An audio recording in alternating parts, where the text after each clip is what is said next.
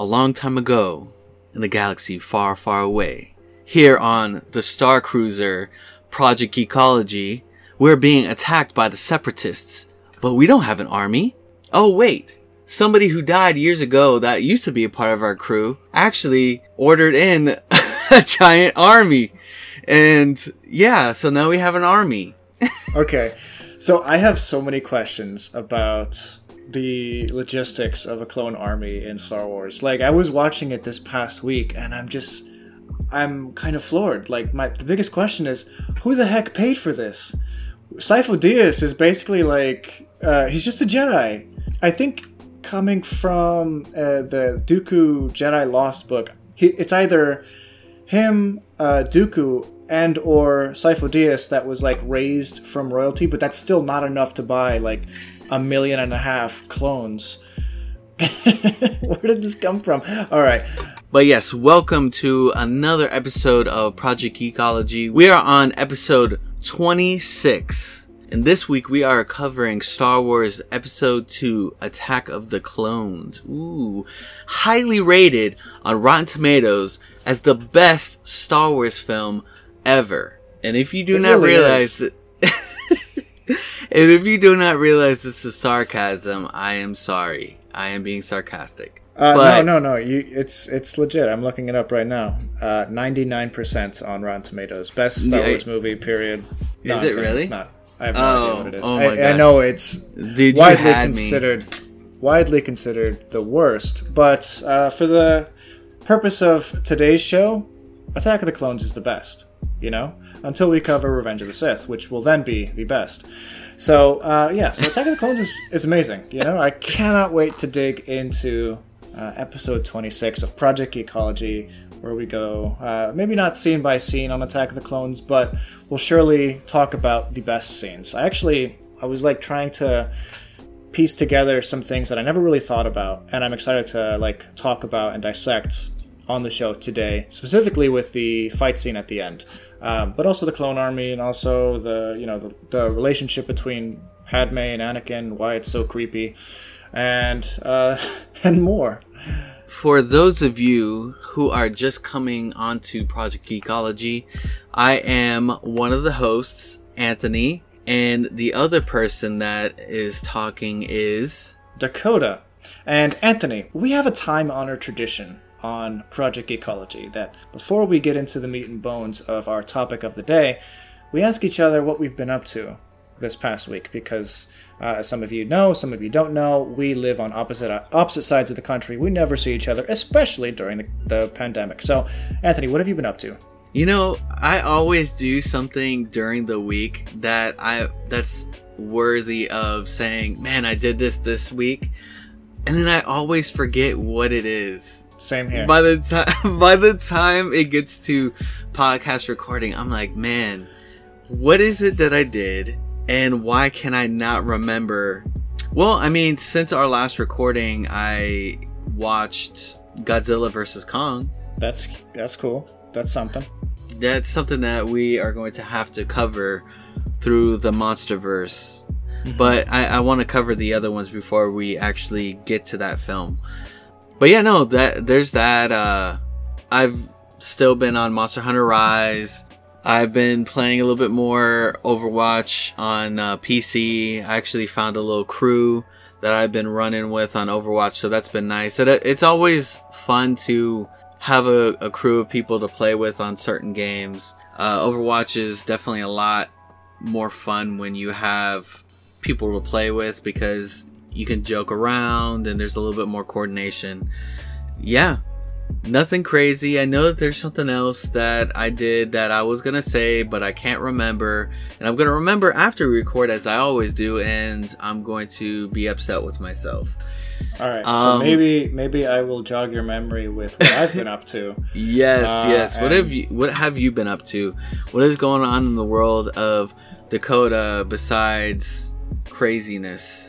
Only craziness. That's the thing. That's my superpower. No, so Star Trek Legends is a new game that came out like a week ago. It's a new gacha game. You know me and my gacha games. But this one is free-ish. You know, it's through the like Apple Arcade, which I think it's like a $5 a month thing. I don't know if I'm going to keep it going just because I already have too many streaming services. But it's $5 a month and it gives you access to like 90 new games that just came out, and one of those is Star Trek Legends. It's one of those games that plays like a gacha, but also doesn't at the same time, in the sense that you never run out of energy, so you could, technically play forever and not like waste time waiting for your energy to renew. You don't have to pay for any tokens. Everything that you can get is free to play in the actual game, which is something I like. It has a little bit of a story to it. It kind of takes some of the main characters from a bunch of different Star Trek series from, across the years. You have some from the original series, you have some from the Next Generation, and then you have, some new ones from like Discovery or the Picard series. And it's okay, it's okay. It's not something I think I'm going to continue playing, but it's been fun, and it's worth mentioning because it's a different feel for a gacha game in the sense that you don't have to pay for, you do have to, there is the technical, you have to pay to play with Apple Arcade, but throughout the game, you're not going to buy any in-game purchases, you'll never see an advertisement in the game, which is something that I really appreciate. Other than that, last week I started, or not that I started, but I didn't mention it in last week's podcast because I totally forgot, but we watched the first Ewok movie, Caravan of Courage, and yes. I've never seen that before. Oh, you've never seen it? No. So I remember watching those when I was younger, and I've always had a vague memory on those. There's various bits and pieces that I remember. The one part that I always remember, and I remember for the longest time, I was like, man, what movie was that from? Where one of the kids, he falls in the water and gets like stuck under the water. Yeah, that was Caravan of Courage. That's the one I just watched. Right. But for so many years, I remember there being an Ewok movie, and then I remember there being that moment, and I was thinking, are they connected? I remember that being a moment, but yes, I remember watching those movies, and they are largely forgettable. Yeah. Some interesting like special effects though. I'm actually surprised by some of the special effects, like I forget what they're called or whatever, but like there's like little Tinkerbell type fairies in them that like the special effect, considering it was in the 80s, was actually pretty good, especially on this like extremely low budget piece of crap movie. Extremely low budget, and then these Ewoks, they can like speak basic, and no, they don't speak basic. They don't speak basic. They're literally just Ewok. Or am I thinking of the second one? I remember there being one where they were like speaking English. Okay, well, that wasn't this one. Maybe not the whole time, but I remember there being moments that there was English being spoken by these Ewoks. It kind of follows the outline of maybe The Hobbit, this movie. Not in the sense that it's anywhere near as good as The Hobbit, but it's the idea of just being like jumping out of the frying pan and into the fire over and over and over again. So like they would get themselves out of trouble, but by doing so they'd find another problem, and they'd walk a little bit and then they'd find themselves in another problem, and it's just like, it's really jarring and also nerve-wracking, and was really, sometimes it felt like Star Wars and sometimes it didn't at all. Like instead of calling it a blaster, they called it a gun, but it still worked like a blaster. But sometimes it works like a lightsaber because it's like a constant fire. It's really weird. Yeah, it's watching those movies, they almost look like fan films. Yeah. I mean, that would be a really well done fan film. It just doesn't go anywhere. And there are some really well done fan films these days. Just think of, nowadays, if it were accessible back in the 80s, that type of like fan film. But yeah, no, I know exactly what you're talking about. There are moments where you get like, there's parts of those movies that they just take you right out of it. And you forget why you're watching it. You can watch those on Disney Plus now. They just dropped them, both the 2 Ewok movies as well as the original Clone Wars shorts that were on Cartoon Network back in the day. Oh, dude, I want to watch through that. I've never seen that either. Through that. I had seen bits and pieces, or I had seen episodes here and there. I didn't watch the show as a whole, but I have seen episodes of it. It was pretty cool. I want to watch through it again, but I do remember liking Clone Wars a little bit more, just because that style of animation was not always as common. You know, like that 3D animation. Yeah, it was the same guy. The original like 2D one is the same guy who did like Samurai Jack and stuff. Oh wow. Yeah, so that style transfers over into his other works. But I wanna give that a shot. That would be really cool. But I also had the opportunity to listen to a couple books, but the most notable one was the audio drama that they created for Dr. Aphra. It's a Star Wars character that was created for the comic run in 2015, like after Disney bought the property rights. So it kind of follows the first couple volumes of the Star Wars comics and also the Vader comics. And she was a character that was aiding Vader in trying to figure out who the rebel was that blew up the Death Star. And it's like the journey of how Vader came to know that Luke Skywalker was the one who blew up the Death Star, and like he was going through his past basically, and Dr. Aphra's joining him and trying to figure it out. It's an interesting audio drama. It's not the best audio drama I've heard, but it's a cool retake on what happened in the comics, because that's a run that I really enjoyed back in the day. But so that's cool. If you ever get the chance to listen to Dooku Jedi Lost, that's a better audio drama in my opinion, by Kevin Scott. Oh, you said Dooku Jedi Lost? Oh yeah, I've listened to that. Absolutely loved it.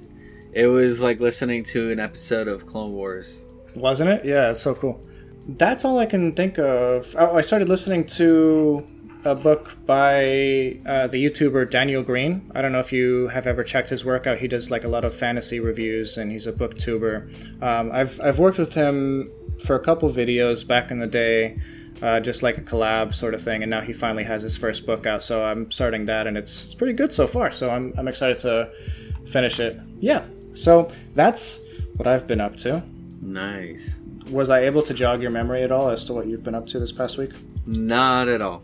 I am so sorry, Anthony. But with that being said, should we jump into Attack of the Clones? Yes, we may. Attack it. Let's do it. What if instead of Attack of the Clones, it was called Attack the Clones? And, you know, it's just the Jedi learning about this clone army on Geonosis, or not Geonosis, Kamino. And just tearing through these, like, chambers of, like, you know, these incubated people about to be clones and just, you know, destroying them, attacking the clones. Attack them all. Did you want to do the beginning of this one? Because the beginning is always, like, so forgettable to me. Sure, I can do that, if you would like. Yeah. I mean, I remember the intro, but there's, like, bits and pieces to the beginning that I remember when I'm watching it, but trying to think about it, I can't. Alright, so with Attack of the Clones, it's interesting because it's one of the longer Star Wars movies. It's like 2 hours 26 minutes or something like that. I think the only longer Star Wars movie that there is Rise of Skywalker. And somehow they're the two most forgettable Star Wars movies. Like, I don't even remember what happens in The Rise of Skywalker, so it'll be good to finally get caught up on that when we do it on the podcast. Attack of the Clones is kind of the same in that there's a lot that goes on. There's a lot of story beats that have to happen for the big moments to happen. But right. A lot of it seems to be forgettable. But, I mean, I watched it yesterday and today. So, I started watching it yesterday. Then I finished it today. So, the movie starts in actually a really cool way. Like, what I always love is, like, how they introduce the galaxy after the credit roll in the beginning.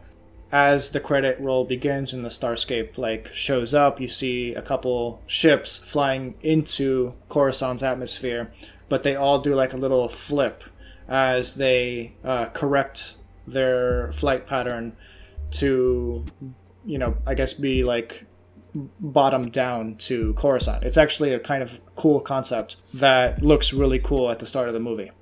So that's there's actually a lot of really beautiful scenes in this movie. One of the more tragic ones for me is the moment where like a young Boba is holding the head of Jango Fett in the helmet, and he kind of like puts it to his head, and it's just like chaos in the background. That's just like a lot of beautifully, you could tell it was like great concept art that introduced or influenced certain scenes, and I love that kind of stuff. But anyway, we're entering Coruscant at the beginning of the film, and the ship that docks there gets blown up, and one of Padme's handmaidens, Corday, is destroyed with that ship. So someone is out to get Padme's life, basically. She is being hunted down. We kind of cut to a scene where the Jedi are talking to Senator Palpatine, and they're trying to figure out how to stop something or other. I don't really know. The Senate needs some new power or some new there's so much like political intrigue that doesn't interest me at all. Right. Those are the scenes I'm like, just like, on Instagram or Twitter on my phone. Yeah, so Padme kicks the door down and says, "You guys better protect me or else." No, but she kind of is very stern in that moment. Obviously, her friend just died for her, like at her expense, so she's hugely distraught. But right.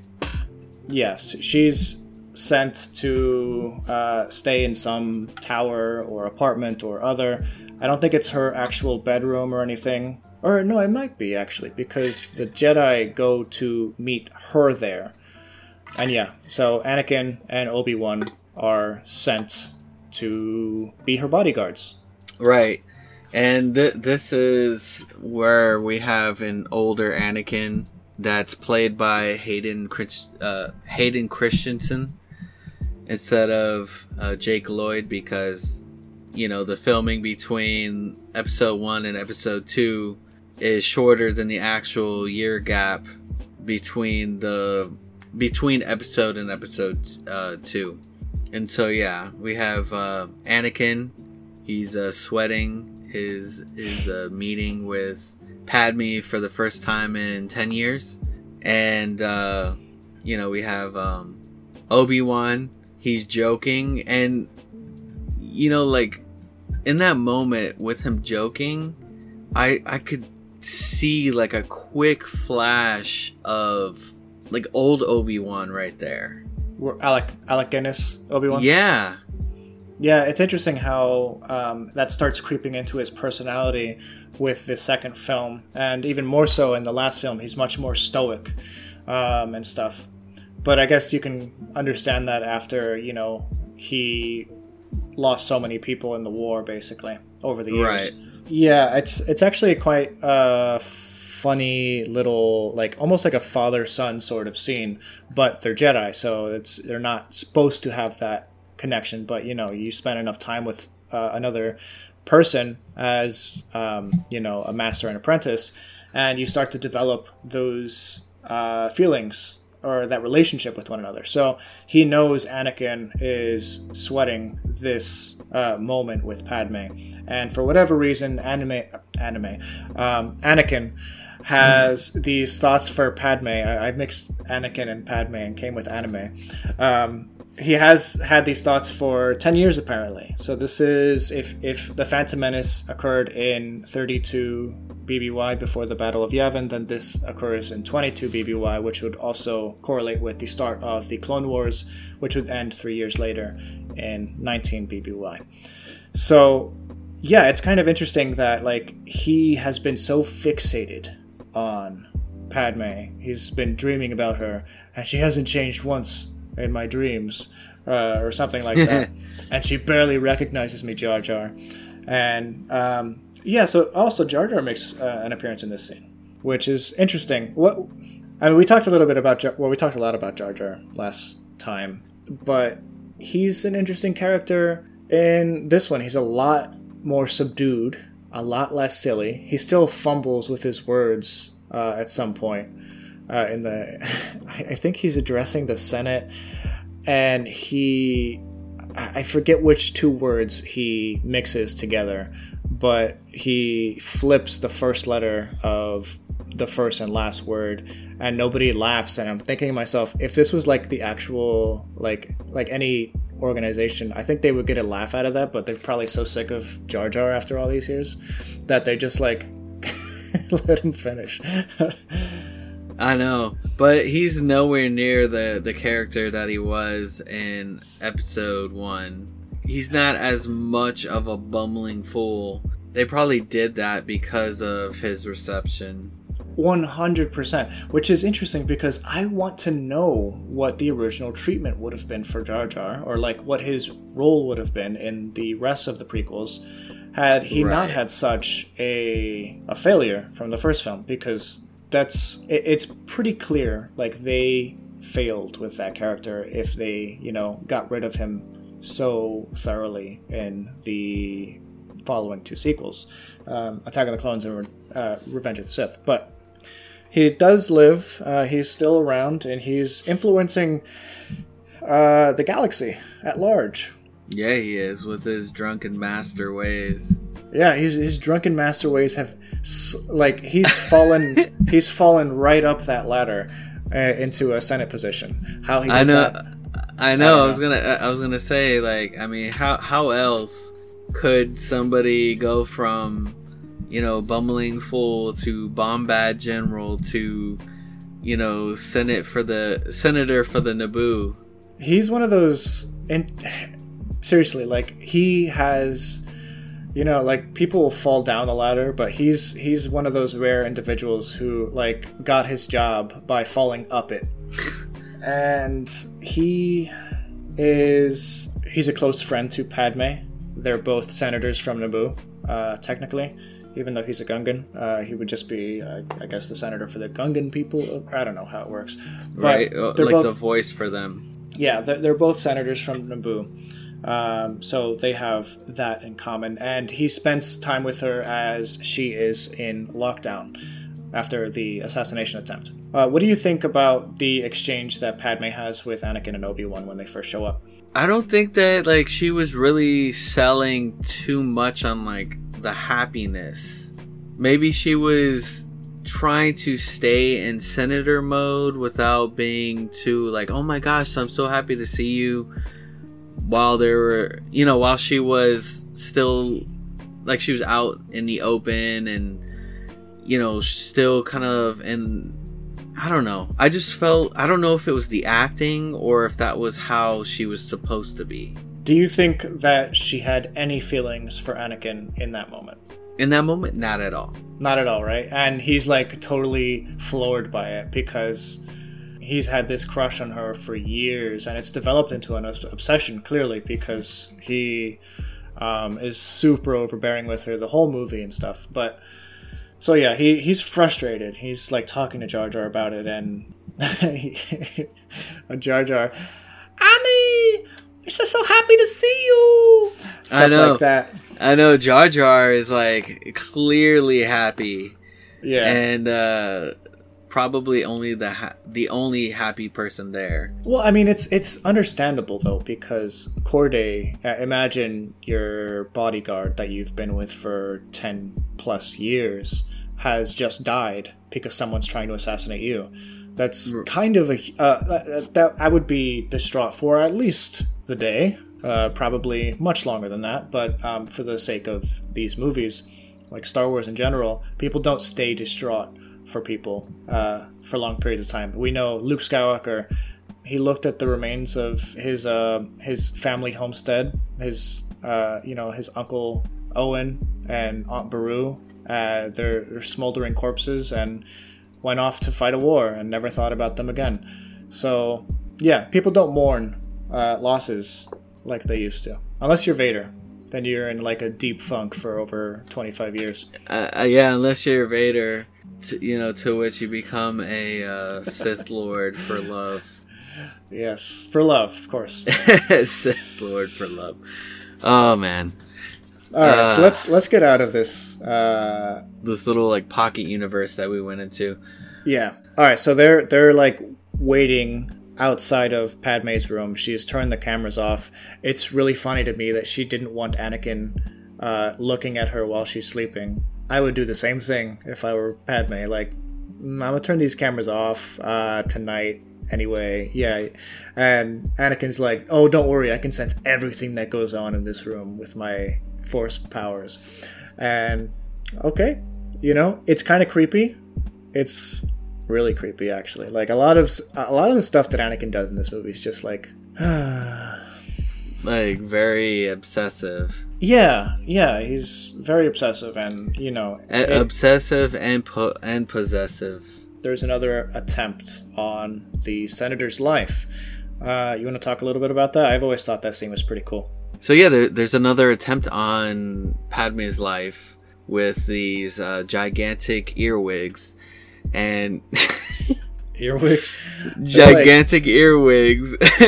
No, they're I forgot what their actual names were. I remember looking them up, but yeah, they're these like venomous worm or venomous like centipede things. Yeah, they look like centipedes. I know. Yeah, they kind of reminded me of those centipedes from King Kong 2006. Oh yeah, huh. I mean, even though this movie was before that, I don't know, like watching the film yesterday made me think of that. So yeah, Obi-Wan and Anakin sense them when they're about to strike, and Anakin and Obi-Wan come in. Anakin kills those worms, and Obi-Wan sees this droid hovering at the window, and he like jumps and grabs this droid, which is actually like a very Anakin thing to do. Mm-hmm. I was thinking about that. I was like, he's always talking about Anakin doing stuff like that, and he just did it right there. It's almost like a do as I say and not as I do type thing. Yeah, exactly. And so, Anakin, he goes out, he gets a speeder, goes after Obi-Wan. Yeah, I mean, just in time, because the droid gets shot down by the person that's trying to assassinate, or the person that was hired by the actual person who was hired to assassinate Padme. Yeah, there's a whole chain of command here that they're trying to suss out, and it's actually a really cool scene. It's one of the more memorable scenes in Attack of the Clones, in my opinion.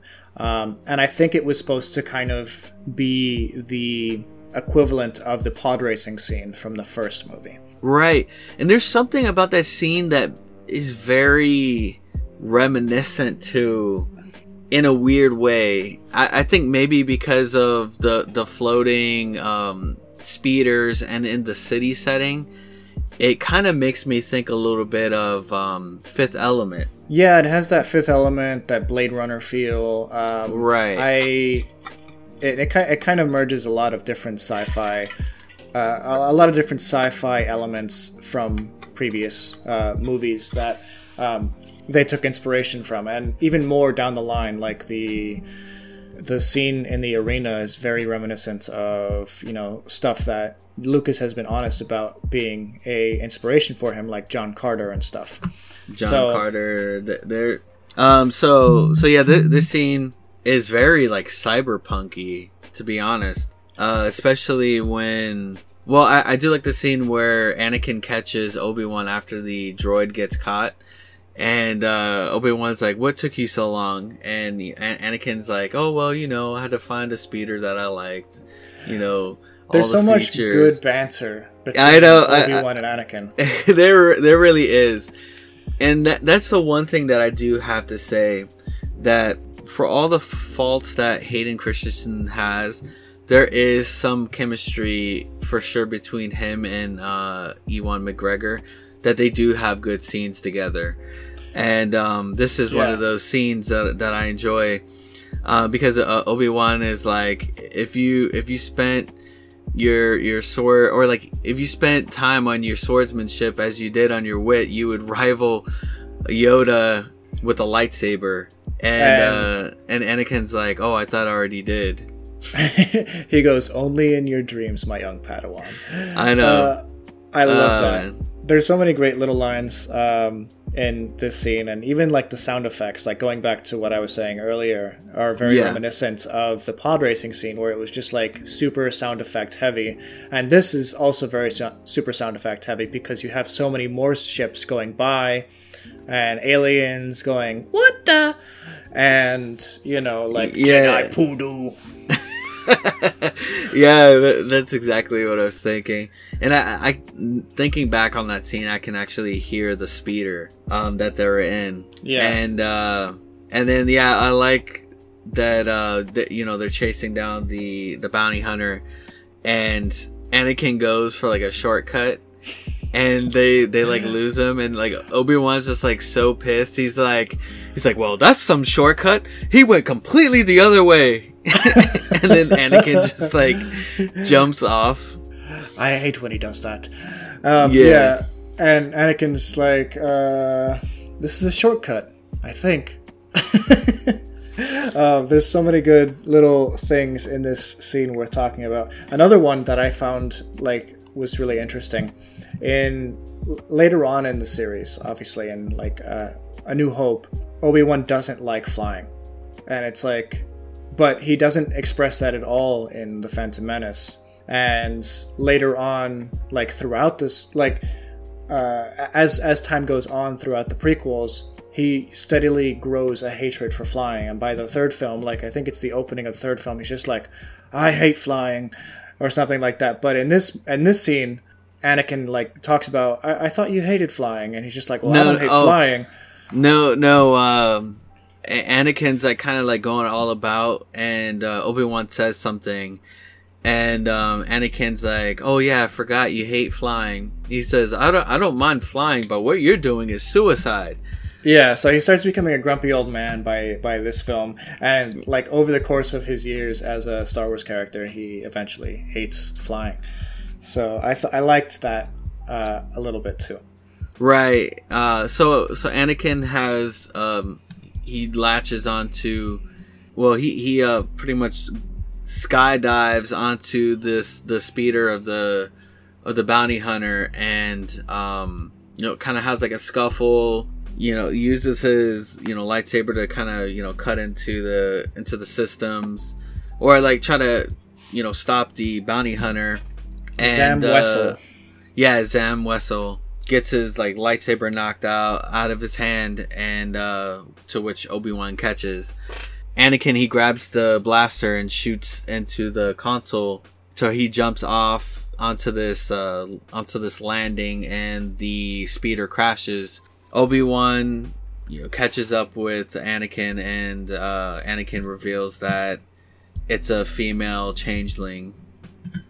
And I think he is a she, and I think she is a changeling. Right. And so they go into this bar, and then this is like more confirmation of kind of like that cyberpunk vibe, especially when you go into there.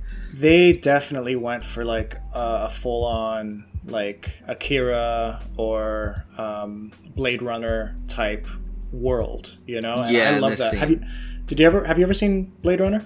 Yes. Dude, we should do an episode on Blade Runner. Yeah, Blade Runner, Fifth Element, all those. But yeah, I like that moment with Obi-Wan when he goes to the bar. But yeah, Obi-Wan tells Anakin to go look for the bounty hunter, and Obi-Wan's like, oh, I'm gonna go get a drink. And that dude that comes up to Obi-Wan asks him if he wants to buy death sticks. You want to buy some death sticks? You don't want to sell me death sticks. I don't want to sell you death sticks. You want to go home and rethink your life. I want to go home and rethink my life. Absolutely love that. It's just like peak Obi-Wan Jedi mind trick right there. And totally Obi-Wan to like go and get a drink, which is again what he did in the cantina in episode 4. So just more callbacks, but also like we're getting more of his personality, his Alec Guinness personality coming to the fore. In this scene, we actually get a couple cameos in the background. I don't know if you caught any. When they are like stalking, or they're looking for Zam Wesell, they pass a couple people. One of them is George Lucas's daughter. The next one is Ahmed Best, who plays Jar Jar Binks. He's at the table there. And then when Obi-Wan sabers the blaster out of Sam Wesell's hand, Anthony Daniels, who plays C-3PO, like turns around. So, a couple pretty, just I guess fun nods. I guess they were looking for people to inhabit that scene. So I'm sure most of the people in that scene are like, extras in the film that they just dressed up. Right? They're just like, all right, we're gonna need you to dress up as this. It's like the same people over and over, but just dressed up in other costumes and prosthetics. Anyway, so they catch up with Zam Wesell. She is about to give them some sort of information as to who the bounty hunter is, but then she gets shot by some dart that they don't know at this point what it is or where it comes from, and she calls them Sleemos right before she dies. Famous last words. Sleemos. But they ask her about they ask her who hired her, and she was actually about to tell them before she got killed. Yeah, some bounty hunter named Sleemos. He has something impeccable like timing. Yeah, I mean, like right before his name was being said, she gets assassinated. Yeah, I mean, Django probably a better bounty hunter than Boba. I know, should have been the one that like did it to begin with, but maybe he didn't want it to get traced back to him, which ended up being traced back to him. So yeah. Padme's assassin is stopped, or the one that was hired this time around was stopped. So Obi-Wan kind of goes around. He's trying to figure out what this dart is, where it's from. He can't figure it out through the droid, so he goes to his buddy Dex. Dexter Jetster, the owner of the most sanitary diner in all of Coruscant. I made up that sanitary part. But a lot of people don't like Dexter. What are your thoughts on Dex? Dex didn't bother me. I mean, the CG might not have been the best, but it was not the worst CG that I had seen in this film. It also kind of suffers just from age a little bit, because the CG is... I mean, we're much better at telling good CGI versus bad CGI at this point, almost 20 years later. And this scene is starting to show some of the cracks in like what they were capable of back then. But, he did his job. Why he knows what these Kamino Saber darts are, we don't know. Yeah, so it kind of sends Obi-Wan on this journey of discovery, because he's already done some research on the thing. He can't find anything. Dex tells him exactly where the planet is, Kamino. Why, like it's 10 parsecs out of the outer rim. So it's pretty far out there, but he gives them, he knows the quadrant and everything. He knows where it's supposed to be, but for whatever reason, it's not in the Jedi archives. And it's kind of weird when he asks the librarian, Jocasta Nu, like if it's possible that this planet or system doesn't exist, because as Star Wars fans, we hear of these worlds, and there's only maybe 70 or so that are recurring. That right. And Kamino is one of them. I think it shows up again in Clone Wars and stuff. So yeah, it definitely shows up in Clone Wars because that's where the clones are. but yeah, I really like the journey of discovery that Obi-Wan goes on. I like the idea of going on some sort of Easter egg hunt, or not an Easter egg hunt, but you know what I mean. Like, it's a trail of breadcrumbs that he's following to determine the authenticity of Dexter Jettster's information that will lead him to this planet. And he goes all the way up the chain of command, I guess, because Jocasta Nu doesn't know anything and is kind of like snobby about it. You know, I like know. Yeah, I was about to say that. Like, she got like really salty about that. She's like, if it's not in the archives, it does not exist. It's like, well, dang, I didn't realize you knew about every single planet exists ever. Well, no, and that's the thing. She even admits to that, like, right beforehand, because she goes, it's not a system I'm familiar with, which means that there are other systems that she's not familiar with. So, yeah. So, I mean, there's a whole mess of problems with Jocasta Nu there. I kind of feel bad for her apprentice, just because most apprentices in Star Wars go on adventures like Obi-Wan and Anakin did. They go to different locations, but characters like Jocasta Nu were stuck in the library and on Coruscant. So most of the journeying that they did as a master and apprentice was right there, mostly in the library, mostly in the Jedi archives. So you kind of have to have a personality that fits that mold if you're going to enjoy your stay as a Jedi and an apprentice to Jocasta Nu, because I kind of felt bad for that kid. I know, seriously. She's probably thinking like, oh, you want to go on an adventure? Go read that book. Go organize our holocron section. Right? Yeah, but that's the extent of like... you want to be riveted? Here, organize this. Yes. So he goes to Yoda about it. Mm-hmm. And so Yoda, this moment was definitely like for children, because all right, I see what you're saying. Because they go in and he's like, he shows Yoda, who's in the middle of class with younglings, and he's like, there's a planet that's supposed to be here. There's a gravitational field, but there's no planet here. And then Yoda's like, he's like, all right, class, well, if the gravitational pull is there, but there's no planet there, or no planet showing, then what's the problem? And then one of the kids like, well, somebody deleted it from the archives. It's funny because it's like, well, if there's a gravitational field there and you don't see the planet on the thing, there's obviously something there. If there's some sort of gravitational field. So you might as well just go there to check it out to begin with. Instead of like going around wasting time. But like, I mean, that was like a moment for kids. It was a very this dog is brown. Like, trying to teach a kid to like, be deductive.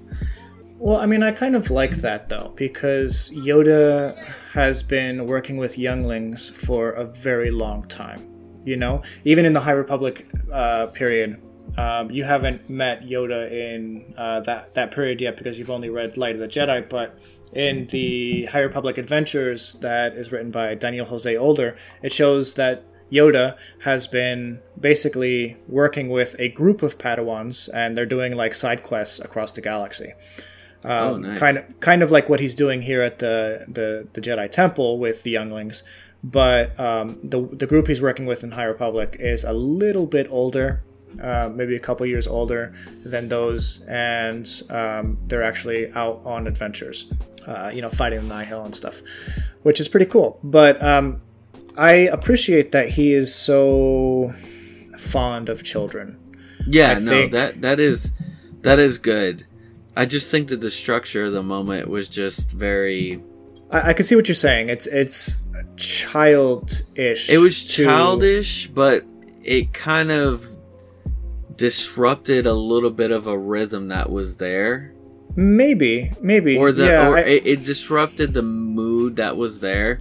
The fondness, I do get what you're talking about. The fondness of building a young mind was great. I also think Yeah, I also think Yoda was actually a part of Yoda's like whole thing was, you know, asking questions and seeing what others thought of those questions, and that would either solidify whatever he was thinking in his mind, or he would learn something new. And I think you can really do that with children because they ask questions and they see the universe in different ways than we as adults do in certain instances. And for whatever reason, Obi-Wan kind of knew what had happened, but he needed just that extra confirmation, you know. And I kind of like it's almost a Jesus parallel, you know. In the Book of Mark, they talk about people were bringing children up to Jesus, and the apostles reprimanded them because, you know, it's Jesus, you know, he's got more important things to do than talk to children. And Jesus reprimanded them because, like, no, let them come. You know, this is you have to be like children to understand these things. And I kind of think that because Lucas was a Christian, so I think that he took those ideologies and placed them into, well, we know that he placed them into Anakin in the Phantom Menace, because they made him kind of like a messianic character. He had no father and stuff. But those ideals, those ideologies, I think, are sprinkled into certain other characters, like Yoda. I think that that's a big one. Right. And there's actually kind of like a parallel while Obi-Wan is going on this investigation. Anakin is sent to Naboo with Padme to kind of, you know, be her bodyguard so she can go off-world of Coruscant because she was in danger there. You know, so he was watching over her, and she went to a place that she was familiar with and that she would be, you know, safe. So this is happening along that same moment. Like, you get a better glimpse of Naboo and Naboo's countryside, which is like very beautiful. And I don't know if you've seen any of the deleted scenes for this movie. I watched them recently. I mean, a couple months ago at this point. And it's actually pretty fascinating, some of the stuff that they deleted. And I understand why they deleted it, just because, you know, it didn't really add anything to the story beyond character development for Padme and her family. Right. So they deleted some stuff between Padme and her father and Anakin, and then her talking to her family.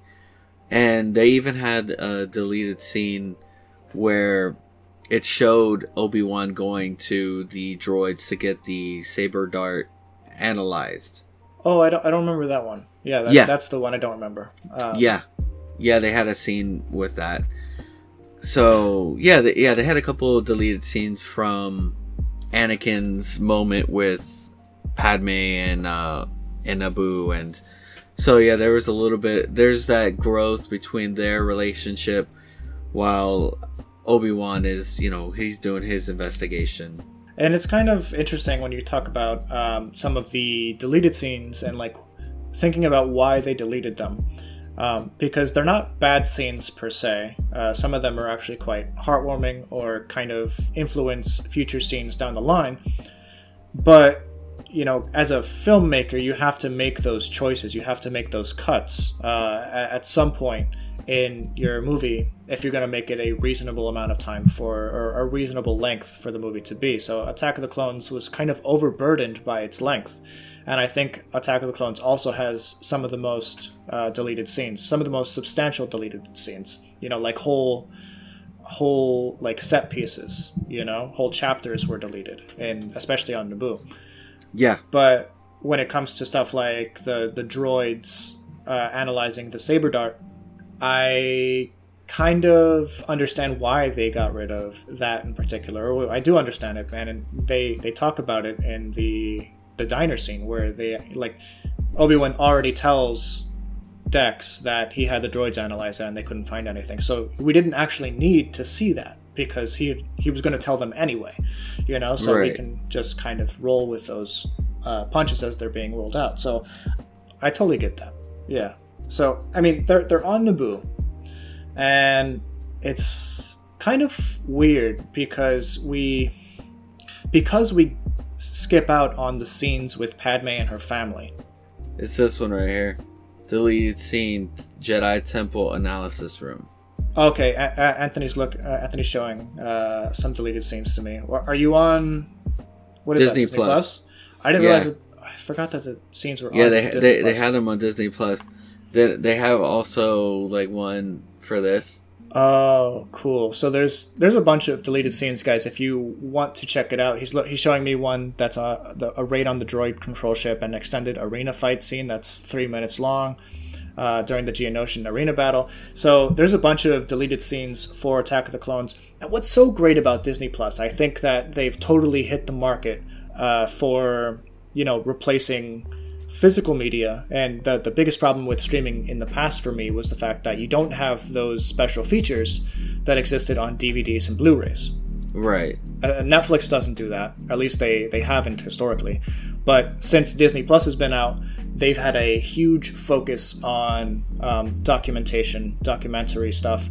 Jen and I are going through a documentary series called Into the Unknown, where it's like a 6-part series on the rush of them like making Frozen 2, the movie. And it's fascinating, like the amount of work that goes into it. But it's a strictly Disney Plus thing. So Disney Plus is really good when it comes to special features. It's really good when it comes to cast interviews and stuff like that. Like the fact that they had a Mandalorian series where it was like an 8-part series where they just talked about the making of the Mandalorian is so Disney Plus that I wish other services did that as well.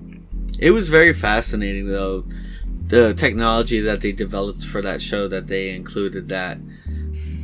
So yeah, that deleted scene on the raid on the droid control ship and the arena battle, it's not all of the scenes in it are finished. Mm-hmm. So it's hilarious. Wait, why? Because like some of the moments are like just really bad CGI, or like pre-rendered and like drawn out scenes and stuff. And yeah, dude, you need to watch it. Like there's parts of it that are like really funny. Okay, so where were we? We were like we were talking about that. We were talking about the split.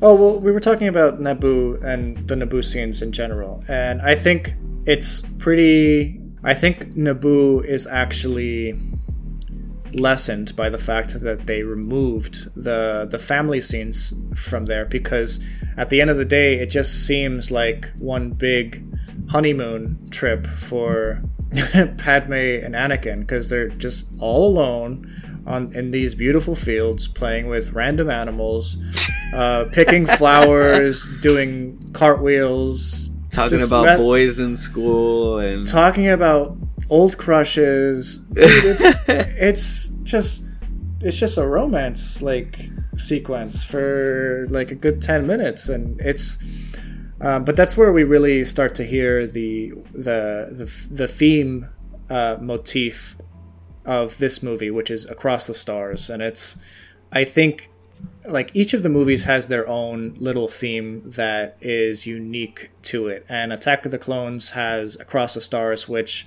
is the most used like motif for a single film in all of the saga. It's kind of hard to explain that concept, but just the love song between Anakin and Padme is played throughout the movie more times than, say, the Han and Leia movie, or the Han and Leia theme is played in Empire Strikes Back, or it's different stuff.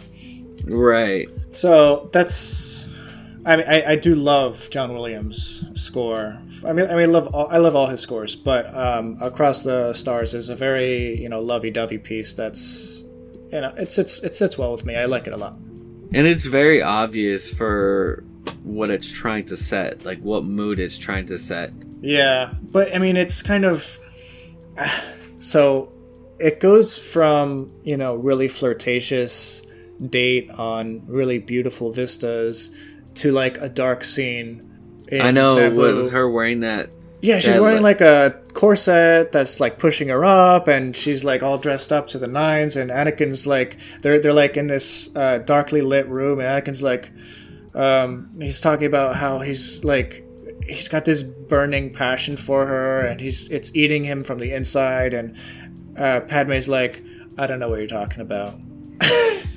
And at this point in the movie, she clearly has feelings for him, but I don't know I don't know what it is, because they really haven't spent that much time together. Obviously, she knows that he cares for him, and she knows that she cared for him when he was a young boy. What was he, 9 in Phantom Menace?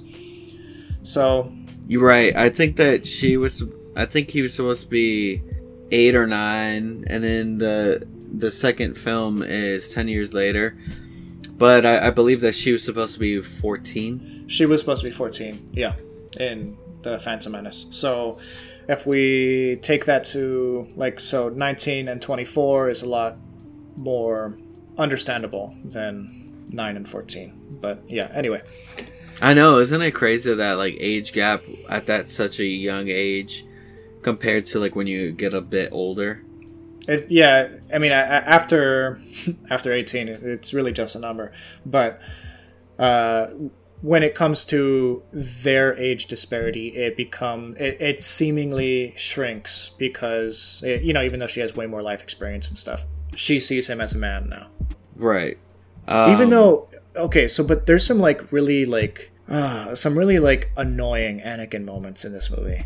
The scene where she's talking to the current queen of Naboo, and the queen says something about maybe this Jedi Knight will, and Padme goes, "Oh, he's not a knight. He's just a Padawan in training or something like that." And Anakin's "Excuse me, my lady." The guy, I forgot his name. He's like, so what do you think, Master Jedi? And she's like, "Oh, he's not a master. He's a Padawan learner."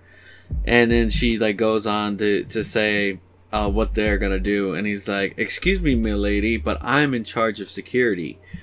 And she's like, "Well, this is my home. You should want to listen to what I have to say since I know it so well," or something like that, Yeah, and everyone around them is just like, awkward. This is weird. Yeah, it's very awkward. Yeah. I was like, dude, I would have hated that moment.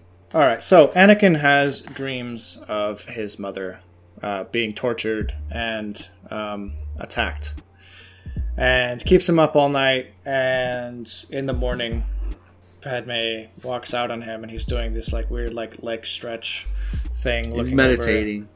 Yeah, he's in his meditative stance. But he divulges to her that his mother is in danger. He felt her. They make the concerted effort to just up and leave. Which I appreciate with Padme. I don't mean that she's willing to get her hands dirty, but when push comes to shove and she realizes that something is worth doing, she will do it even at the expense of her own safety.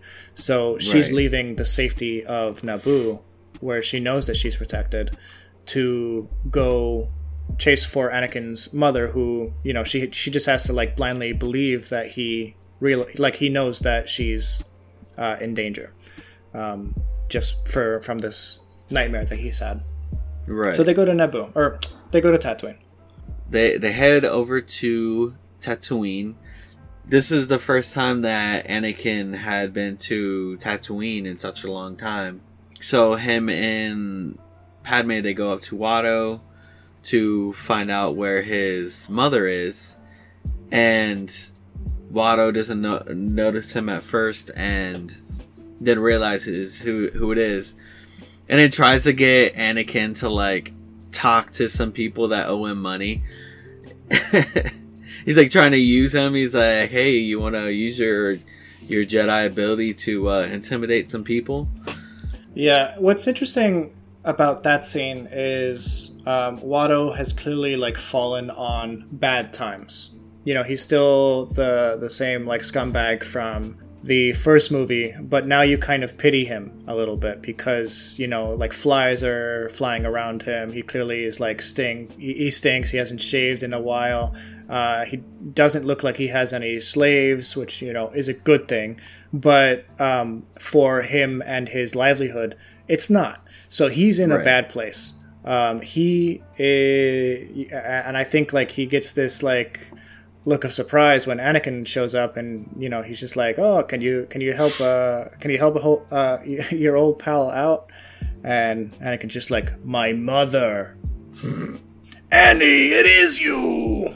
Yeah, so this is where they find out that Watto had sold his mom to a moisture farmer named Lars, and that he freed her and married her, which is a great thing.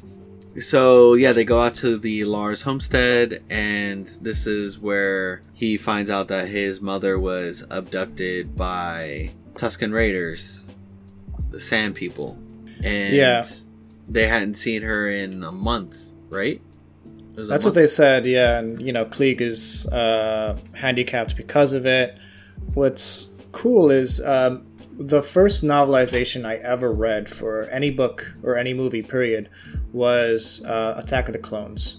And this was like way back when the movie first came out. So I think I actually read the book before seeing the movie.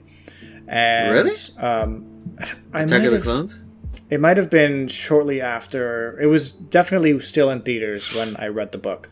So this scene is interesting in the book because they talk about like how some huge raid party, and you know, in my head I'm picturing like a World of Warcraft raid. Actually, the World of Warcraft hadn't come out in the time, but in my head, in my head I pictured this like as like a big raid party sort of thing, where like a bunch of villagers, including Klieg Lars, you know, went and attacked the Tusken Raiders, and that's where he lost his leg. And that scene is described pretty well in the novelization for Attack of the Clones. So I always visualize that when I see the movie, but it's not actually a scene in the movie. So it's kind of a weird thing. Yeah, right? It really is. Sometimes, like, when you watch, like, you know, Goblet of Fire, you picture certain scenes from the book that never made it into the movie, but in your head, they're played by the movie actors and stuff. So it's kind of a similar concept. But, yeah, so Anakin... They could have stopped breaking my heart. Because we all know that there's things that I wish that they had in Goblet of Fire, alright? Yeah, there's Goblet of Fire was the worst adapted of all the books. But let's continue. So Anakin leaves his girl with his future godparents of his son. I don't know, what is their relation to Anakin at this point? No, so he's a half-brother to Owen, right? Stepbrother. Oh, wait. Stepbrother, yeah. Stepbrother. Right. Yeah, because I don't think his mother... Yeah. No, his mother didn't conceive Owen, but married into that family. So I guess he would be a stepbrother, right? Yeah. Right, and then Beru, it was his girlfriend. Okay, got it. Yeah, so he leaves Padme with them, and he takes a speeder bike, and he traverses the dunes of Tatooine to find the Tusken Raiders. But you know, like, there's so many Tusken Raiders in Tatooine that you kind of assume he would have to like know exactly which ones these are, and I guess Klieg would have that information. So he was talking to some oh yeah, he talked to Jawas and stuff to like get like a better, I guess, grasp on their location and stuff. Yeah, so like he's trying to like figure out. We don't know exactly what he asked them, but yeah, he was talking to some Jawas. And are Sand People, are Tusken Raiders nomadic people? Because we know that they like travel like on Bantha back, and like they go in like a caravan type of way, and they also live in tents, which kind of lends to the idea that they're nomads that kind of like break down and pick up their stuff and like go somewhere else, which is probably why he had to talk to the Jawas in the first place. Yeah, I would believe so. it makes sense for thinking back to A New Hope when Obi-Wan talks about how they walk single file to cover how many there are. Oh, yeah, you're right. Forgot about that. I know, it was like that small, like little like scene right there. Hey, but we're on the topic of Tusken Raiders, which... According to an Alexa Answers contributor, Tusken Raiders, Sand People, are fictional creatures in the Star Wars universe. They are characterized as a nomadic race who live on the planet Tatooine. Thank you, Alexa. Oh my god. Usually we cut Alexa out of our recordings, but this one we'll keep in because that was perfect. Could you hear it? Yeah, I could hear it. She's talking about Tusken Raiders. That's awesome. Yeah, that was crazy. Which I was saying, speaking of Tusken Raiders, I liked what they did with them in The Mandalorian. Yeah, they kind of humanized them. Well, they did humanize them, and they kind of made them out to not be such bad guys, and it's good to get together and like hang out with your distant neighbors. Dude, I mean, that first episode of season 2, man, like the way that they teamed up with the townspeople to take down that crate dragon. We didn't talk about it too much in our Mandalorian Season 2 discussion. Not as much as I would have liked. But it was a really cool way that they, brought the Tusken Raiders into like a new light, like you had a newfound appreciation for them. So, yeah, that's cool. Right. And you've always seen them as these like savages, with like no sense, almost like animals.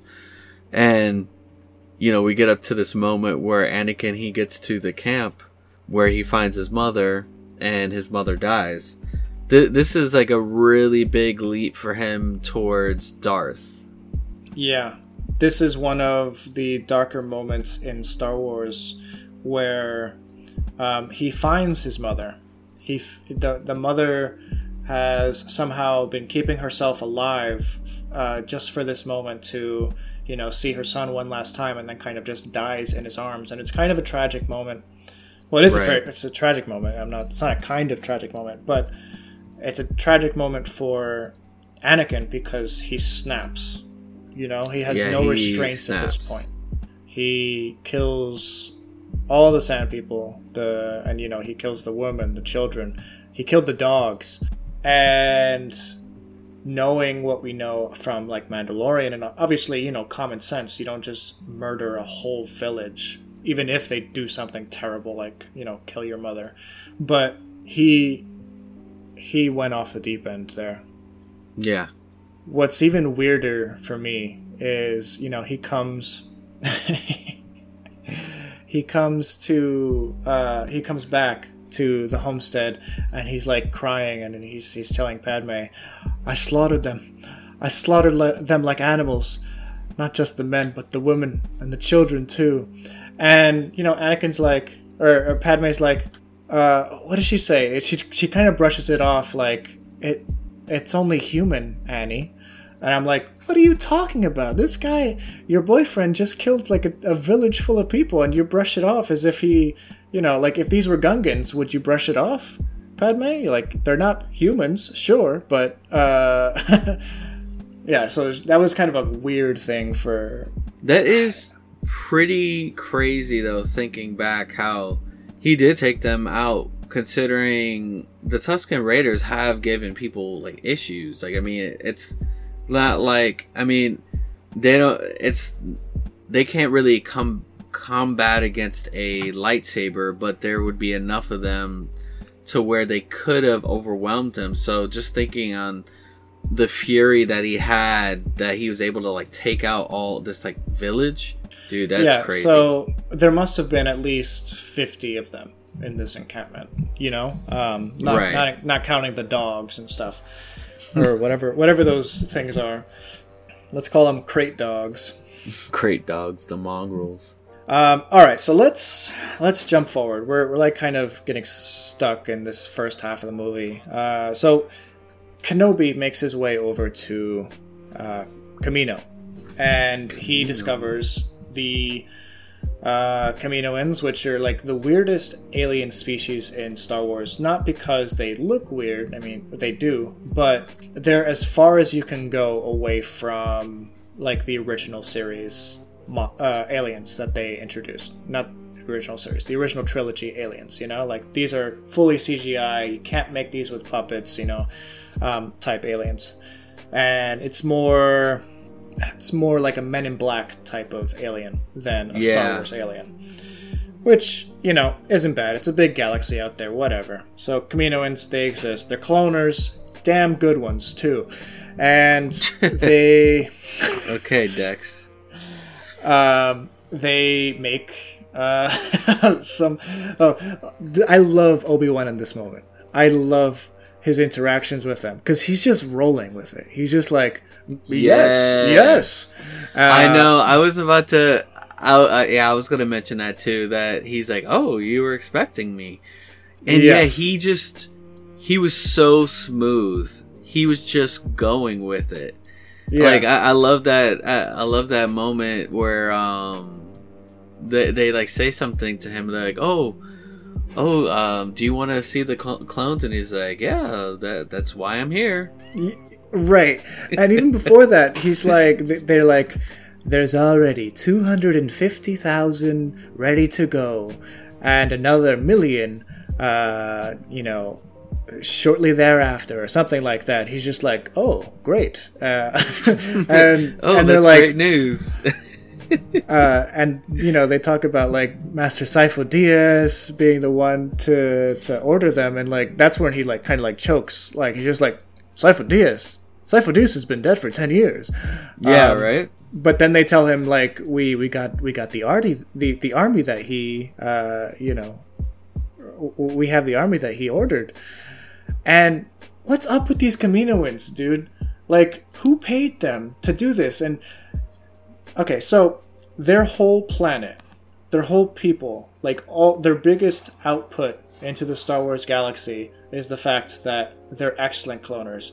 And if this is like their biggest project yet, they've spent 10 years not hearing anything from Sifo Dyas, but they've just been going gung-ho, making this clone army for no one in particular. They must Who's have been paid them? well. Like it had to have been like a huge deposit. Like, but again, who is paying for this? Like, because it's not the Separatists. Dooku didn't know about it. It can't have been Sifo Dyas because he's just a Jedi. I do remember Jango saying that he was hired by Dooku. Because remember, really? He says, I was hired by a main... he's like, I was hired by a man named Tyrannus. You're right. Alright, so... But that's weird because Dooku later says that he doesn't know where they got the army from. If I remember correctly. I might be misremembering that then.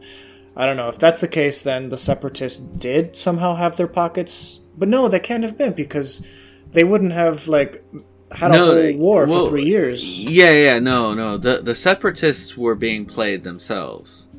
Like, by everybody was Sidious. being played. So technically all of this probably falls back on Palpatine, right? Right. Like, I'm pretty sure that it could have just been him posing as... Maybe Sifo Dyas. As Sifo Dyas, and even Dooku, to approaching. Yeah, you maybe. know, or who knows? Like maybe. I mean, Jango does show up to aid Dooku at the arena battle, so he definitely was working with Dooku. In so that checks way. out. Yeah, that checks out. But still, I'm just trying to figure out where the funds are coming from, But I guess it's Star Wars, whatever. Funds were clearly made. I just love that, like, Yoda was like, well, we have an army, let's use it. And he's the first to show up, like, on one of those battle cruisers with an army of clones. Right. Obi-Wan, he meets... he sees these clone units... And he meets the man who provided the DNA for these clones. which is Jango Fett. And so he has a conversation with Jango Fett, and he also learns that Jango Fett had an altered clone for himself, to have a son, which is Boba. So yeah, he does a little digging. He tries to figure out, hey, have you been to Coruscant, trying to, figure out who was trying to kill Padme. And so he kind of hits a dead end right there. And then he catches Jango leaving with Boba, and they have an exchange, they fight. And, they're going through the little scuffle, and Jango he gets away. And little Boba's kind of like a little sadist, because he's like cheering his dad on as he's like blasting this one guy just like on the dock. Clearly he's a Jedi, so he's powerful and can like block the shots and everything, but he's just like, "Get him, Dad, get him!" But I do like that scene a lot. I like the fact that Jango actually put up a really good fight, one-on-one with a Jedi. He used all his stops, almost like a Batman type character, although he had like a jetpack and everything. Right, and it's very much so. And I'm glad that that they brought some like clarity to like the whole like Mandalorian thing, because Mandalorians were, they're very like strong warriors that can face them off. They have the means to face off against Jedi, with the Beskar. And the fact that Boba's lineage, Jango being was it foundling? So was Jango a foundling? I don't remember that. They had mentioned it in season 2. Boba like showed that his like DNA code was like encoded to the armor or something like that. Okay, all right. And it was saying that Jango is part of the Mandalorian culture. Okay, so that's pretty cool. Yeah, and you don't remember that part? I do now that you mention it, but I didn't remember that he was a foundling. I remember that Jango was Mandalorian. Right. And because Boba is Jango's clone, like to the T, he would have the same genetic code as his father, so he would be able to use like the suit properly, I guess. I don't know. In all seriousness, technically, it's him. Yeah, it was his father, quote unquote father, but it was really him. So at the end of the day, he learned it under his father, so I would say technically he is Mandalorian. So yeah, I agree with that. All right, but let's move on. Jango and Boba get away, and one of the coolest sound effects in all of Star Wars, which they brought back for the Mandalorian, is when they are in the asteroid field and they do the seismic detonators, I think that's what they're called, and it's just like that. Seismic charges. Seismic charges. Yeah. And it's like that big blue explosion that like you hear like a second afterwards. It's like this. They had to bring that back in The Mandalorian because people wanted that. It gets. I don't know if you noticed that it gets like super quiet like right before it explodes. Like it kind of like sucks in the sound and then it like explodes out. It's kind of like a mini black hole of sound, and then it's just like a explosion, and it just the blast pattern is so interesting. So anyway, they think that they blow Obi-Wan up. He's clever. He's hiding on the backside of an asteroid, and he follows them to Geonosis. And then this is the moment where, like, when right before that, like, he's flying and he's being attacked by Jango, and then this is where he says, "This is why I hate flying." Yes, you're right. Yeah. So they get to Geonosis, and this is where he sends a distress signal to the Jedi Order and also to Anakin and Padme, who are now on Tatooine, having killed a bunch of Tusken Raiders. And during the call where he's like calling for backup, he's attacked by some battle droids, some droidicas.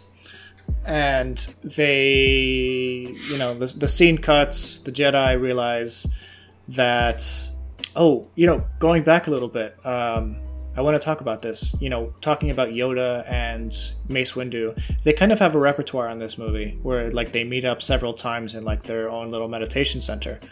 I don't know if that's just them or like all the Jedi Masters do it, but during the scene where Anakin is killing the Tusken Raiders, they cut to Yoda like meditating, and you hear Liam Neeson like yelling, "Anakin, no!" He's like, you hear the Force Ghost of Qui-Gon Jinn. Did you hear the Force Ghost? Yeah, my dog. You see it right here. You hear the Force Ghost of Qui-Gon Jinn, like, screaming for Anakin to stop because obviously he's going down a dark path.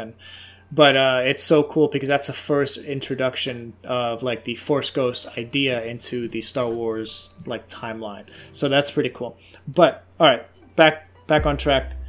Obi-Wan calls out for the Order to help him, and the Order like tells Anakin and Padme that they need to he needs to protect the senator at all costs. And Padme's like, it's funny because Anakin, he will obey the council sometimes, but other times when it's very personal to him, he disobeys.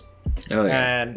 And he disobeyed when it came to protecting the senator, protecting Padme when his mother was involved. So when it was a personal thing, when it was an attachment, he disobeyed. And that's a pattern that he falls into, That was an emotional attachment that Jedis aren't supposed to have. And he broke his Jedi code to go save his mother, which, isn't a wrong thing to do. But it is the start of him breaking that code, basically, with the Jedi. So, right. Yeah. Padme realizes that Obi-Wan's in trouble. And again, she's cool. She's awesome. She decides this is more important than my safety. Let's go help Obi-Wan. Right, she says to follow him. Right, because Anakin is kind of reluctant because of that. I mean, he wants to go, but she's like, well, I'm going to go and you're supposed to protect me, so you're just going to have to go where I go. Obi-Wan gets kidnapped, Jedi after, napped. he kind of like, he eavesdrops on a separatist get-together or planning session or meeting, whatever you want to call it. And it's kind of like a weird, stupid scene that is just like one of my favorites. Like the guy who's just like, what's his name? Wat Tambor, who has like different like knobs on his chest, like from the Techno Union. From the Techno Union, yeah. Like, what does that mean? The Techno Union is under your control, or something like that. Yeah, I know. Like he's like the Techno, and he's like turning that knob. I'm like, dude, what's fine is like his voice was perfectly acceptable to start with, and then he started like wee wah. So yeah, that's a funny scene. But anyway, he gets kidnapped shortly after that, and Dooku is like trying to pretend like he's still on like Obi-Wan's side, but he's just doing a bad job at selling it. He's just like, oh no, there must be some mistake. I know, get this right? Fixed immediately, yeah. I know, right? Like it's like very obvious that it's like, okay, come on, dude. Yeah, like why are you even putting you. up this front? Like at least just monologue instead of doing whatever you're doing. Yeah, just monologue. Yeah, that was a funny scene. There's that moment where he talks about Qui-Gon. And what are your thoughts on that? About Qui-Gon, where he was like, oh, I could use his help. And Obi-Wan's like, Qui-Gon would never help you. I think two things. Qui-Gon was known as a Jedi that was as close to a Grey Jedi as you had in this time period. You had Jedis that kind of like fell off, like Dooku and stuff, and he just did his own thing. He walked away to become the Count of... Was it Sereno? Sereno, yeah. You're right, yeah. He became the Count of Sereno, which is his family home planet.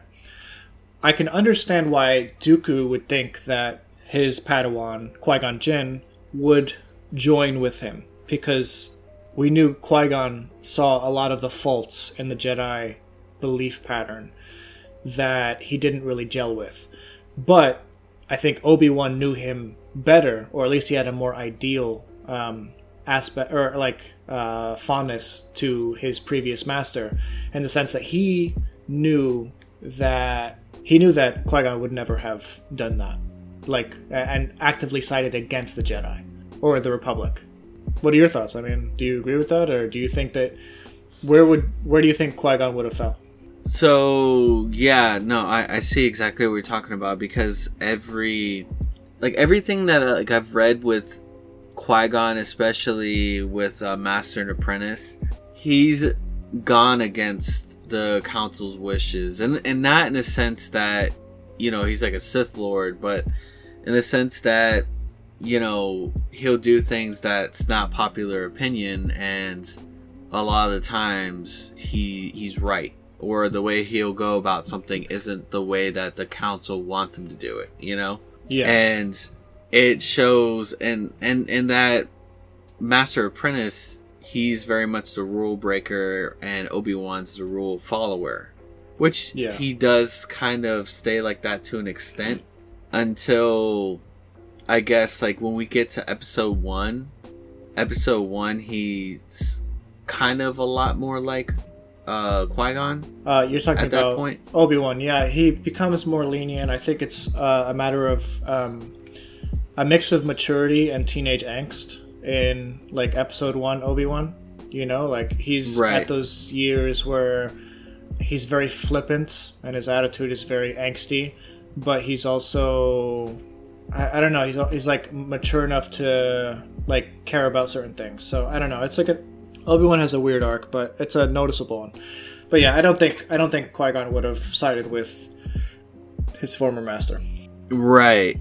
I think he would have tried to get down to the bottom of it, but yeah, I agree. Like Yoda said, Dooku has gone down a dark path, one where he tries to where he uses deception and misleading information to, I guess, to seduce people into that ideology. So so I don't think Qui-Gon would have fallen for that. But yeah, I agree. Anakin and Padme, they make it to Geonosis, and they have this weird fumbling entrance where they go into the caves and they fall into this factory thing, and it's a scene I've never liked. Even when I was a kid, I always thought it was a dumb scene. And it's not a really dumb scene. I can understand this is the droid making factory, and this is where they put the heads on, and this is where they have buckets of lava, and this is where I always found it a very cartoony scene. How do you feel about that? That scene doesn't bother me. I would say all the major scenes don't bother me. The parts that bother me are some of the in-betweens. The relationship development between Anakin and Padme is kind of awkward, but not in a natural way. It's forced. It totally is forced. Yeah. It's not organically awkward, but yeah, they're making their way through this factory, and it's almost like this movie's trash compactor scene, but it doesn't have the chemistry of the original trilogy cast at all. So yeah, they get caught, and right before they get brought out into the arena, this is where Padme professes her love to Anakin, which before that moment didn't get that at all. I'm telling you, it's like Stockholm syndrome with Padme. She was totally brainwashed by this guy's overbearing infatuation with her. It's tough, and I think Lucas was put into a hard position where he made Anakin too young in the first movie to have any real chemistry with Padme. And then in this movie, it's him playing catch-up because by the end of the movie, he wants Anakin and Padme to be married together, so that, you know, their arc in the next film makes sense. You know, they're a married couple, she's pregnant and stuff. But yeah, so he has a lot of like catching up. But the problem is, I don't think that Hayden Christensen or Natalie Portman have any actual chemistry. It doesn't seem like that anyway, or at least the direction of the film didn't push them towards like working together very well. So I don't know. It's a really weird, awkward relationship the whole way through, and I think the film suffers from it because I never buy it. Do you think that instead of it being like separated, like it had to be a trilogy, that they should have had a fourth movie to kind of add more development? You know, I don't understand. I do and I don't. I like the idea of the trilogy. Like a strong trilogy is like a really, it's fantastic. You know, like the Indiana Jones trilogy. The fourth one didn't really add anything to it. It really kind of muddied the story a little bit. But you get like strong trilogies in Hollywood. But nowadays, with stuff like the Marvel Cinematic Universe, a trilogy isn't what it used to be. You know? Right. And like I feel like it's hard to do long-term storytelling in a movie unless you're spreading it over, you know, over more movies. Like in the MCU, they're able to do the you know, Infinity Gauntlet and Infinity Wars really over an entire span of movies. So like it was a story contained, like it was an overarching story that was spread out over all these other stories. But I feel like where TV is now, that TV can do a better job at better storytelling. Yeah, at least more nuanced and like character development wise and stuff. But there is something to be said about a movie. You know, there some forms of long form media really lend themselves to the screen, and Star Wars is something that I think will always have its place on the big screen. Even though we have like successes with Mandalorian and some of the animated shows, Star Wars has and always will like be foremost a thing for movies. And right. But I think aside from the whole issue with CG, that what they were trying to do in the prequel films is that, you know, they're trying to spread so much within 3 films, and it was just not enough. Especially when it comes to the Anakin and Padme arc. I think that was the most important thing that they had to do, aside from figuring out how Anakin became Darth Vader. That was like number one most important thing on Lucas's to-do list. But when it came to Padme and Anakin, I think that there needed to be more development. Like, it would have somehow been better, I don't know, if Anakin was older in the first movie, or if they were like a similar age, where there could have been some chemistry, you know, by the time that the second movie rolled around, and Padme already had some feelings for Anakin at the start. But, you know, you go into Attack of the Clones, and it takes, you know, presumably it spans like maybe a week's time, and they fall in love with each other, and I think because it's so forced, because the story requires them to fall in love with each other in the span of the one movie, in the span of 2 hours, that it just doesn't sell it. And I think maybe if they did have like a movie in between Attack of the Clones and Revenge of the Sith, and it took place somewhere in the Clone Wars era, that could have been a good opportunity for them to explore the relationship more, for it to be more real to us. Yeah, I think that this is why I enjoy Clone Wars so much, is that it ties up a lot that's like left undone in that original prequel trilogy, and I think that that's why I have a little bit more connection with that than Rebels. I enjoy Rebels a lot. I think that Rebels is it's a completely, like, it's a fantastic cartoon series, and it gets way better when you get to like the later seasons. It's going up to the original trilogy, which is like pretty much the cream of the crop. Like, you know, that did there, you know, there's maybe some plot holes and some stuff that needed to be tied up in that. But when people look back at the original trilogy, it's really just, people love it. When people look back at the prequel trilogy, people absolutely hate it. And that's a trilogy that I grew up with. And anything that tries to help with that story is good in my book. And let me tell you, those later seasons in Clone Wars, absolutely fantastic. Once you get past the character development and the super kiddie stuff, love it. Yeah, I totally agree with everything you said. But we're coming close to 2 hours. Yeah, podcast, I agree. So let's roll it back. Let's jump ahead to the arena fight, because I have some thoughts on, you know, as they exit into the arena, Padme and Anakin, you know, do that star-crossed lovers type kiss where they are under the impression that they're probably going to die within the next couple minutes in the arena. So, you know, they kiss and they get brought over to their pillars next to Obi-Wan. And, you know, Anakin kind of like looks at Obi-Wan kind of shyly, and he goes, "We came to rescue you." And like that classic Obi-Wan wit where he goes, "Good job." And, you know, they're all tied up. I know. I love, like, and it was like the sarcasm in the voice and like the way he looked, just classic. Ewan is just, he's fantastic for that role. Can't wait to see him in his TV show. I think he was the strongest actor in the prequels. In my perspective, obviously I love Natalie Portman's work. Like Christopher even Lee too. Outside of what?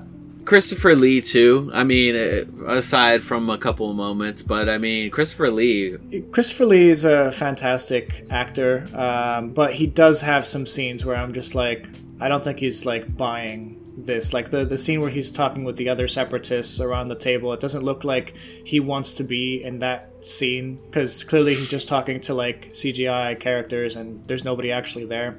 So I can tell when he's like annoyed. I think it's the writing for him, because we all know, I mean, we know he can act. It's just the writing has to be right for him. Yeah. Anyway, all right. So back to the fight in the arena. The fight's about to begin, and Anakin and Obi-Wan are talking and blah blah blah. Obi-Wan gives Anakin some advice, and Anakin's like, "What about Padme?" And he goes, "Oh, I think she's on top of things." And they turn around and like she's climbing up the pole, and it's so Classic great. pun. This scene is so good because it shows their three styles of cunning. It shows their three styles of attack, and this is the first time I've ever like thought about this. But like, she is very self-sufficient. She'll find her own way. She'll get out of any the binding like on her own terms, and she does. Like she uses I think like a pin that she had in her mouth to get out of the restraints, and she climbs up to a better vantage point. That's like totally her style. Then Obi-Wan on the other end of the arena is, you know, he's waiting for his opponent to attack, which is, you know, what he does with Vader, which is what he does with Darth Maul, which is like it's totally his style. Darth Maul not in Phantom Menace, but in, you know, Rebels, when, well, yeah, he allows the monster, I forget all the monsters' names, but right. He allows the monster to jab at his restraints and like break the chain, while Anakin is very domineering. He wants to take control of the fight, so he jumps onto the bull, wraps the chain around him like a harness, or like reins, and like, or like a lasso almost, and like bull fights him to the point where the chain breaks off the thing. So it kind of shows their three personalities coming out in the way that they break free from their restraints, and it's something I've never thought about until like I was watching it this time through. But yeah, I love that. Yeah. So she can't do that. Shoot her or something. Yeah, I know, right? And then Dooku's just like, be patient, she will die. Yeah, so they're going through this. They do take their licking. They get beat up a little bit. They bring out some droids, right? In this moment, this is where they like bring out some droids. Yeah, this is when they bring the droids out. And then this is where Mace Windu comes up and he says, "This party's over." Such a Samuel L. Jackson thing to say. It really is, though. I like it, though. Yeah, no, for sure. And this is where it's revealed that so many Jedi, like it looked like the entire Jedi Order was there. And yeah, they have like this massive battle between the Jedi and the droids. And I both love this scene and I hate it at the same time. Why? Watching it yesterday, like the parts that I hated was like the really bad CG. But the action and the fighting is what I actually really enjoyed about it. Like the moments where you can notice the bad CG, it's like, man. I really like the fact that it's a bunch of Jedi fighting. We've never seen a fight like this with Jedi before. So this is a unique moment, and I remember being in the theater, and this is one of the moments that like I'll always remember in theaters thinking like, holy crap, it's about to go down. And, you see lightsabers like lighting up all over the arena. Like, how did you guys just get here? And like, nobody saw you roll in. But they start fighting, and eventually they get cornered. A lot of Jedi die, actually. Like a lot of Jedi died in that scene. Yeah. And Yoda eventually rolls in with his newfound clone army. So that's pretty cool. Where'd you get that, Yoda? Yeah, I know. He comes in. Because the Jedi were about to get shot up because they had stopped that fight for a little while, and Dooku told him, give up now, and we'll let you live. And Samuel Jackson, he wasn't gonna do that. He said no. And then Yoda comes in, just out of nowhere, huge. Like the thing that gets me is that you see him coming in, but not only is he coming in, you see these entire destroyers like entering they're in the atmosphere already. It's like, how did you not notice that up there? Yeah, like, did you not notice that being up there? Like, does your planet have like no like sensors to determine when there's a threat nearby, or you're supposed to have this secret base, so you would have these sensors like blaring, right? But whatever. I mean, there's only so many criticisms you can throw at a movie. But so yeah, this is when the Clone Wars starts. And Yoda actually says that line, "Begun, the Clone Wars has," and so yeah. Oh, so then let's jump forward and talk about the fight with Anakin and Obi-Wan and Count Dooku and Yoda. Let's do it.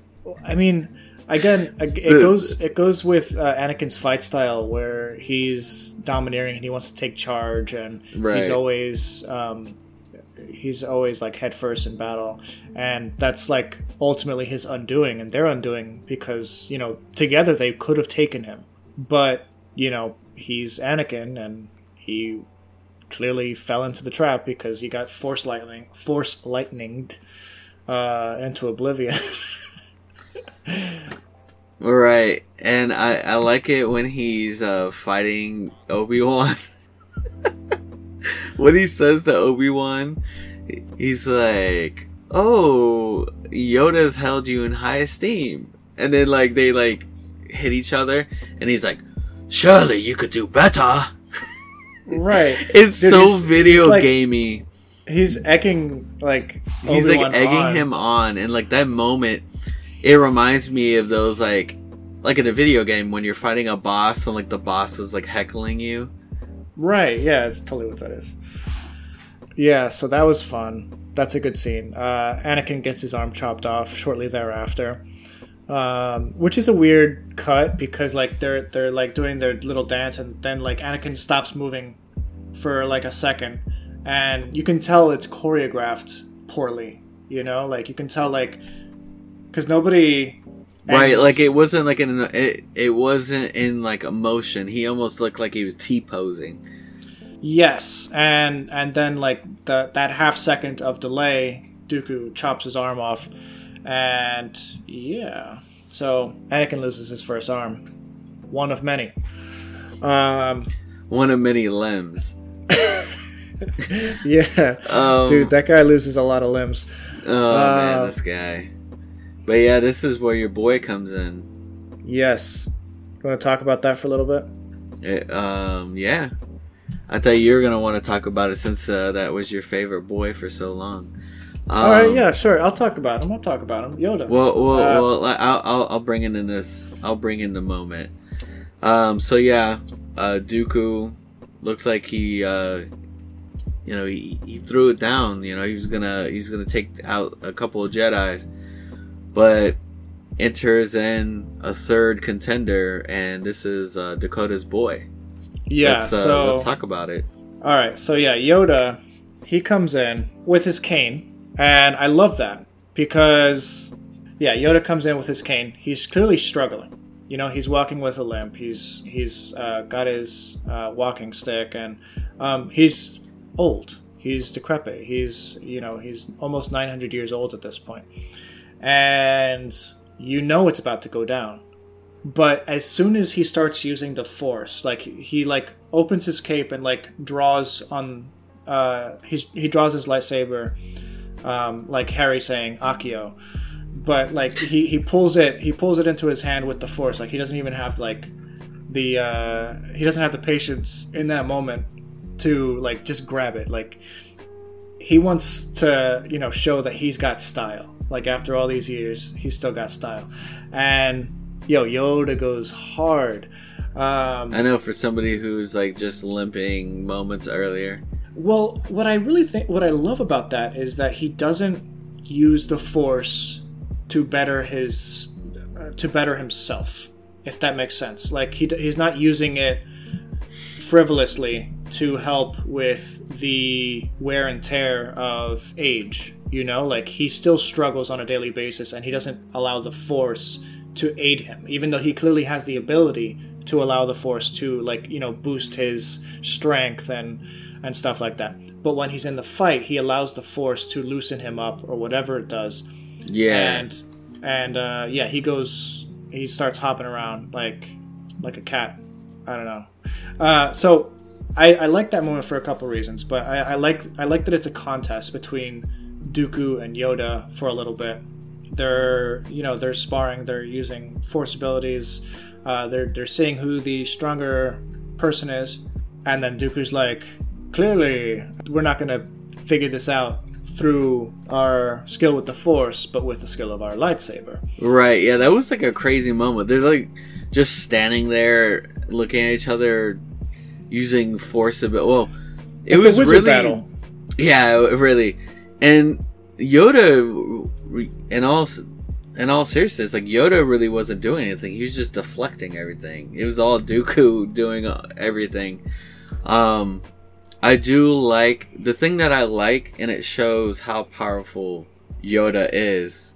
Where that second lightning attack that he takes from Dooku, he grabs it with his hand and just shrinks it. Yeah, until it disappears. I wonder, actually.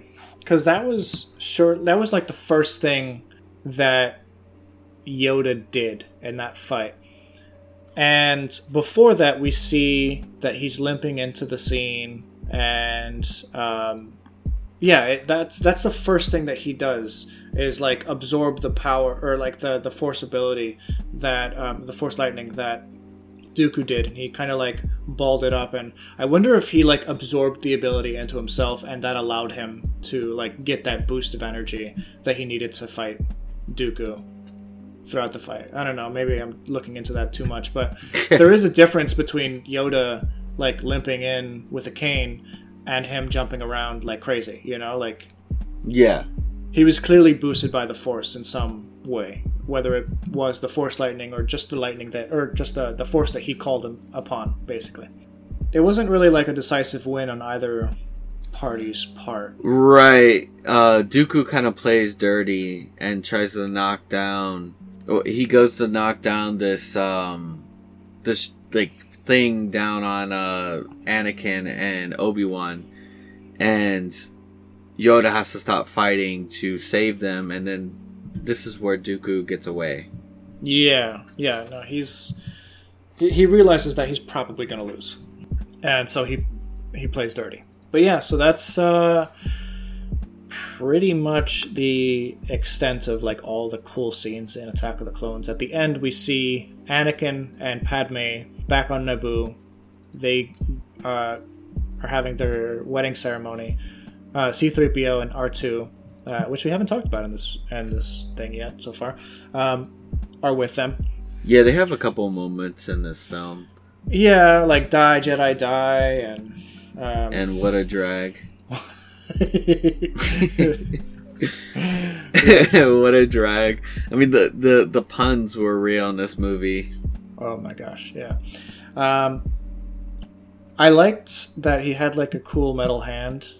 It was like really, I don't know, they made it like extra shiny, not like Luke's hand. Oh, yeah. Yeah, and then we see Sidious and Tyrannus, Tyrannus or Dooku gives Sidious the plans for the Death Star, and that's kind of like the cliffhanger right there, is that like the plans that they were making on Geonosis would eventually culminate in the Death Star that we see in the original trilogy. Yeah. And that's Attack of the Clones. That's it. And I think that's it. I think that's our discussion of Attack of the Clones. What are your any final thoughts, Anthony? Is this the best Star Wars movie? It is the absolute best Star Wars film that you could ever watch. Action-packed, story-driven, filled with all the puns you want and need in your life. And I totally agree. And you know what? In a very real sense, you're absolutely right. It is the best Star Wars movie. And I think it gets a lot of undeserved flack. Obviously, it has flaws. Obviously, there's a lot of like chemistry that's necessary for like the proper story arcs that just is lacking in these movies, and it's clearly rushed. This is a middle chapter that's trying to bridge the first and the third in a way that's meaningful, but in a lot of ways it isn't. But I really appreciate the effort that goes into or that went into it. I liked the story for what it was, and I liked most of the individual scenes that were in it. It just, for whatever reason, it just doesn't come together as well as it should. But I still have a huge fondness for the movie for what it is and how, I grew up with it, So right. That's my thoughts on it. I agree. I do believe that while it does have its flaws, that it's not the absolute worst thing that you can watch. I've seen a lot of bad movies out there, and Attack of the Clones is not that. Could they have done a lot better, or could have George Lucas done a lot better with this film? Of course. But I think that he tried to do the best that he could with what he had technology-wise. He was trying to be cutting edge. He was essentially trying to do what Favreau and Dave Filoni did for The Mandalorian, except the technology wasn't 100% there back then. Yeah, I kind of wish it was, because I think that we would have gotten a lot cooler or more dynamic scenes than what we did receive. But, this movie and the prequels in general were huge influencers on the way Hollywood made movies after the fact with its green screen technology. So, yeah. I mean, it was a game changer. It just wasn't the game changer that he wanted.